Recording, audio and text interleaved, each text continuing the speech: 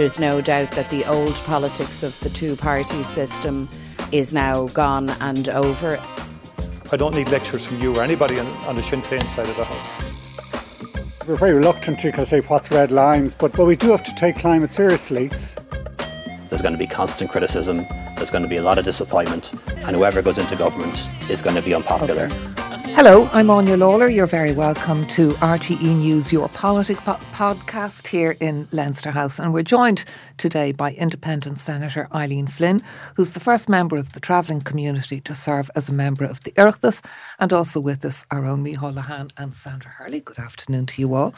And Eileen, the reason you're with us is this week you were part of a Wild Woman event, and this happened in the Lexicon Library in Dunleary. Martina Devlin put it together, and it was to mark the achievements of inspirational women as part of celebrating the feast of St. Brigid. And of course, we're getting a bank holiday in her name next Monday. So what does St. Brigid mean to you? Over the years and being in school, you hear different stories of St. Brigid and what she stood for. And one of the ones that means so much to me is being a midwife and looking after pregnant people, pregnant women. And my mother was always very caring for the women on the site who would be pregnant, and even though she wouldn't have had much, she would get ready their hospital bags and make sure they were prepared to have their babies, because in the traveller community going back, say 30 years ago, it was always something that women kept secret, say being pregnant. So she went into to the church, being a nun, and a lot of the times, we're the religious or we're an activist, and I see myself as both. I am religious and I'm an activist as well, and that's I'd admire St. Brigid for that. And she was. And can you make a St. Brigid's cross? Would anyone hang out rags on St. Brigid's Eve? Yes, I would hang a rag myself, and lots of members of my community would hang out the rag on St. Brigid's Eve. And just like if you see on my hand, I always have my red and white band, which is St. Philomena, which again marks like the faith. But St. Brigid, in my opinion, was a strong, independent woman. She was there were her husband that was chose for her, and she didn't want to get married, and she stepped away, and then she chose God. And a lot of the time that reminds me of, say, women in the traveller community, sometimes more or less now than what it was going back 20 years ago. That maybe matched marriage, and I think the strength in her to be able to walk away from that, and then found her passion in God and activism as well. So she was able to be both. Tell me more about the other women who've inspired you. As I said, my mother would have been one. My mother was an activist within the Halton site, because we don't all have to be in front of the cameras and TVs to be good activists. Again, like even with the corporation going back in the 80s and the 90s, looking for good living conditions for the traveller community. Another strong woman and a great woman, unfortunately I never had the privilege to meet, was Nan Joyce. Nan Joyce was the first traveller to ever put herself forward for the general elections, and she got 500 votes in the early 80s. Like 500 votes in the Tala area was an awful lot for a member of the traveller community to get, and that within itself is an inspiration, and to be able to get those amount of votes while living on the side of the road and rearing her children as well. Nam was just stood up for traveller rights, protests for travellers' rights when it wasn't popular to do. So and it was a candidate from Fianna Fáil, and back then Fianna Fáil was a very big party that got in ahead of Nan. But again, a mother. But she made her mark. Yeah, a mother, a great activist. And then we have Bernadette Devlin as well, Bernadette McCluskey. Just an absolutely, like for me personally, she's always been a great role model, Did you ever meet her? I have many a times, and she's my go-to person if I need advice. She's my go-to person from Bernadette got involved with the civil rights movement in the 70s. She was the youngest member to ever be in Parliament at 21 years of age. And, she came from a working class community in the north. And that even inspired me, because if Bernadette could do it with everything that was going on in the north at the time, what Bernadette stood for, women's rights, and Bernadette was one of those activists that brought the pill from the north to the south, and amount of the work, like I wouldn't be able to even give her enough credit here today for amount of her work that she's done over the years, and even in Parliament, some of the changes that she made, she's just an incredible individual. And then you have Mary Robinson as well. And I met... Did you meet her too, yeah? Yeah, I was privileged to meet Mary Robinson when I was 6 years old. And I met her in a women's group, if you want, with my mother. It was an absolutely lovely memory to have. And I didn't have the greatest of upbringings. I wasn't full of wealth, and we didn't get everything that you wanted, like, the demand. You got what you were given, and that was it. And it was lovely to meet Mary Robinson in that group. She used to go to groups and visit women in groups, and especially traveller women. She used to go to refuges to visit women as well, and just she really had a passion. And a lot of that women. Was quiet work. There weren't cameras there. No, well, this one event when I met her at, there was cameras there, and I happened to be the news. And I remember my mother being making sure that we wouldn't get on the news, that kind of way, and like thinking that. You met her, like, who would have thought as a 6-year-old traveller child, do you know what I mean, that you'd ever end up here in Leinster House, a senator like Mary Robinson. And my mother would dress very like Mary Robinson as well, with the long jacket, the nice trousers and blouse or shirts, and brooches as well. So I just think Mary Robinson broke down a lot of barriers for Irish women, if you want, like she made us look and say, actually, you don't, because sometimes, when you'd always been on the outside, it was the first time a woman had been at the top. Yeah, and as well as that, like, as a society, we think, well, actually, a woman's job is to stay at home. Or she would say a woman's job or a woman's place could be to be a president. And I just think that's incredible. And many women think that actually it can be done. Yeah. And like we had 2 women presidents for 21 years. Like that's absolutely remarkable. How do you find the Seanad then? I love it, yeah. It has its challenges. I use it, as I like to think, for the better good for people from minority groups, and just speak the truth, and the truth from my own lived experience, and just to try my best. I worked on with 3 incredible women, Alice Murray Higgins, Frances Black and Lynn Yuan, and we're a small group, but we get a lot done, and like work with civil groups as well. And for me, it's just been a great experience being able to try and change legislation and policy that impacts on people from disadvantaged communities, working class communities, and the traveller community, obviously, and people like black people, migrants and refugees. I don't like to see myself as a one-trick pony or one of these people that just looks after the travellers, because I think collectively we can work together. But I will say, like in my last 2.5 years here, and I know this might even, but like really out of 220 people, there's around 20 politicians that really care for equality for the traveller community, and really do, like, deep down, and would support back in corner, and that's lovely to see. That is really empowering to see. And I know one of the issues you've been talking about, and we're going to go on and talk about it now as part of our more general political discussion, one of the issues you've been talking a lot about in recent weeks has been the growth in anti-immigrant protests and the kind of element that seems to be bubbling up in Irish politics. What have you been saying? What are your concerns? My concerns is about the ordinary person who's getting caught up on these marches, not knowing what, because a lot of people don't understand the far right, has never heard of the far right, wouldn't understand what fascist even means, and these are the people that are getting caught up in these protests. And we have to be realistic. There's homeless single mothers, there's single parents, if you want, there's people hundreds of people in hotels. Some of my own family are homeless at the moment, so I know exactly what I'm talking about. And have you ever heard oppressed people becoming oppressors? And I think this is what's happening here, where people around the margins of society are struggling themselves. The cost of living, there's a health crisis, so many crises within Ireland at the moment, and people just have enough of it. But if we give ordinary people, refugees, migrants looking for equality is not going to take away equality from an Irish person. Do you know? And we have to understand that, and we need to be realistic and say that, like, we have a direct provision where people live in dire accommodation, where people have very little, like a hot meal, obviously, which is brilliant, but that's it, and a bed to sleep in. So is that, like, these people are only surviving.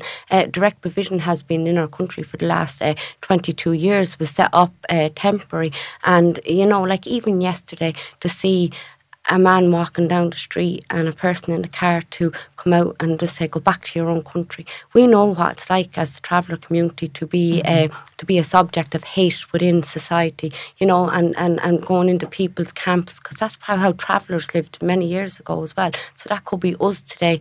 And I just would say to communities, you know, really think before it's us and them, when more so we can be us, you know what I mean? And it's very dangerous getting caught up in those. But I do think the government needs to take responsibility here as well, and need to get out messaging to people saying that it's not other human beings' fault. It's just it's a housing crisis, and we need to deal with our homeless crisis. Yeah. Do you worry that this could be, you know, we could see candidates coming forward, candidates getting elected on these issues, on these platforms in the local elections next year? Yeah, but I wouldn't undermine the Irish people. Do you know, I don't think ordinary Irish people would vote for bullies or for people who are trying to have division within communities, and that there is the truth. You know, they might actually be standing up for one issue, and that could be the homeless issue, you know. And again, there are real concerns in real communities, and everyone should be listened to and consulted as well around their local community. But, you know, I couldn't see the Irish people voting for them, and that there is the truth. Like, they might have a bit of a fan base today, but in my opinion, they're giving them enough rope, you know. And the Taoiseach was talking about this issue today, wasn't he, Sandra? Yes, there certainly is concern in government about all of this, and Leo Varadkar was speaking alongside the visiting President of the European Parliament, Roberta Metsola, and he was asked about this, and he condemned the protests, particularly those that occur outside places where people are living. And Ivana Bacek, the Labour leader, was speaking about this in the Dáil today, talking about sinister elements whipping up this type of protest. And there seems to be a lot of hate going around. If you look last night in Dublin alone, there was a protest at Finglas Garda station, which appeared to have been whipped up on the back of disinformation about an alleged assault at the weekend. There was a protest on Ainger Street in the past couple of days, Talbot Street in the city centre, problems in Tala, Ballymun, East Wall, and that's just in Dublin alone. The Gardaí seem to be taking an approach that they will police these protests, but they don't want to appear to be too heavy-handed because they're worried that this will actually mean that more people will come out. There has been one high-profile arrest in recent days, but there is a huge amount of concern about it. And while politicians are uniting in condemning this type of behaviour, it's not clear how they can really combat the misinformation and the disinformation that's happening online. It's too vast. It's really difficult to track down. They, as I mentioned, there has been a high-profile arrest in recent days, but it's very difficult to contain this, and it's feeding in, of course, to the policy decisions, because government has been trying to set up more reception centres for people arriving. They have not been able to agree on a site around the country because this type of thing is just so difficult to put into a local community. But for all the noise and all the attention all of this is getting at the moment, Micheál, the local elections next year will be interesting, because so far, far-right parties, they've had very little impact at the polls when it really counts. I mean, Eileen's point about the people of Ireland not voting for them is so far valid, especially if you look around Europe. Yeah, very little impact. And if you look at the Dáil and you look at councils up and down the country, while some sentiment may be being expressed by a few, along those lines, it is fairly still, for the moment, largely subtle. I suppose there were some comments from Danny Healy-Rae in recent weeks, which would probably be seen to have strayed over the line. But generally, while there is a sense of condemnation, I think within Leinster House, particularly within the Dáil, there's a lot of people just not talking about it because they don't know what the solution is, particularly when it comes to the fact that there is a real struggle on now to get places for people arriving here from Ukraine to stay, and there doesn't seem to be any obvious way of that changing quickly. and the figures are going to be huge. An FOI released just this evening, I see that the Department of Health have an expectation, some civil servants there at least, that by the end of the year there could be 180,000 refugees here. And if you look at the government response at the moment, it's very hard to see how that space can be found, notwithstanding the fact that local authorities are still working on buildings which could make a difference. And then I suppose it goes back to the one big political decision that could have been made in recent times. That is, should there have been a special junior minister, a kind of high-powered junior minister to assist the senior person, Roderick O'Gorman. That decision wasn't taken for whatever reason. So again, it seems like a department under pressure and constant calls for other departments to work more closely with the Department of Integration. But no firm decisions this week, despite there was a Cabinet Committee meeting on the issue just on Tuesday as well. Yes, and the clock is ticking, isn't there? I mean, by March, a lot of hotels are looking to exit their contracts that are currently providing accommodation. There is that. And then there is this kind of strange happening where you see many hotels are owed a lot of money for the accommodation they have provided up to now, which does seem extraordinary, given the type of strain that the government have in finding places, how they're not being paid for whatever accounting reason. It probably is more to do with bureaucracy than anything else. But again, it makes the situation difficult on the ground. Eileen, before we let you go, there's one issue I want to talk about, and it's kind of a thread that's been linked through a couple of things that have been dominating the headlines this week, and that's the nursing homes and the payments, whether people who had medical cards and who had to go into private nursing homes, and the way that the state fought their cases and fought those cases going to court, and similarly non-payments of again, disability payments that people were entitled to because they were in institutional care, the state wasn't giving them. And again, a legal strategy that was almost designed to, block this issue being resolved. What is your take on, because of various calls, maybe the AG's advice should change in future. What's your take on the way the state uses the law, as it's entitled to, against vulnerable communities or vulnerable individuals? I think firstly our Taoiseach should be open and honest with the public and take responsibility than comments like yesterday saying the state hasn't got a leg to stand on. I think that kind of adds fuel to the fire and hurts people who was mistreated within our nursing homes or through care as well.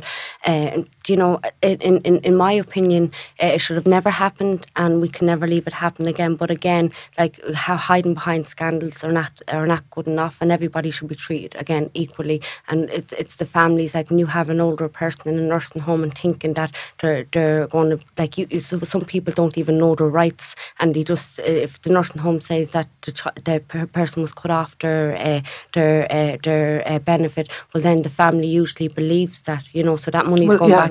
And again, that information being misgiven out to people, and it's just absolutely ridiculous. And I do believe that people should be given back their money, and even if that person who was in the nursing home has passed away, the money should be given back to the family. All right.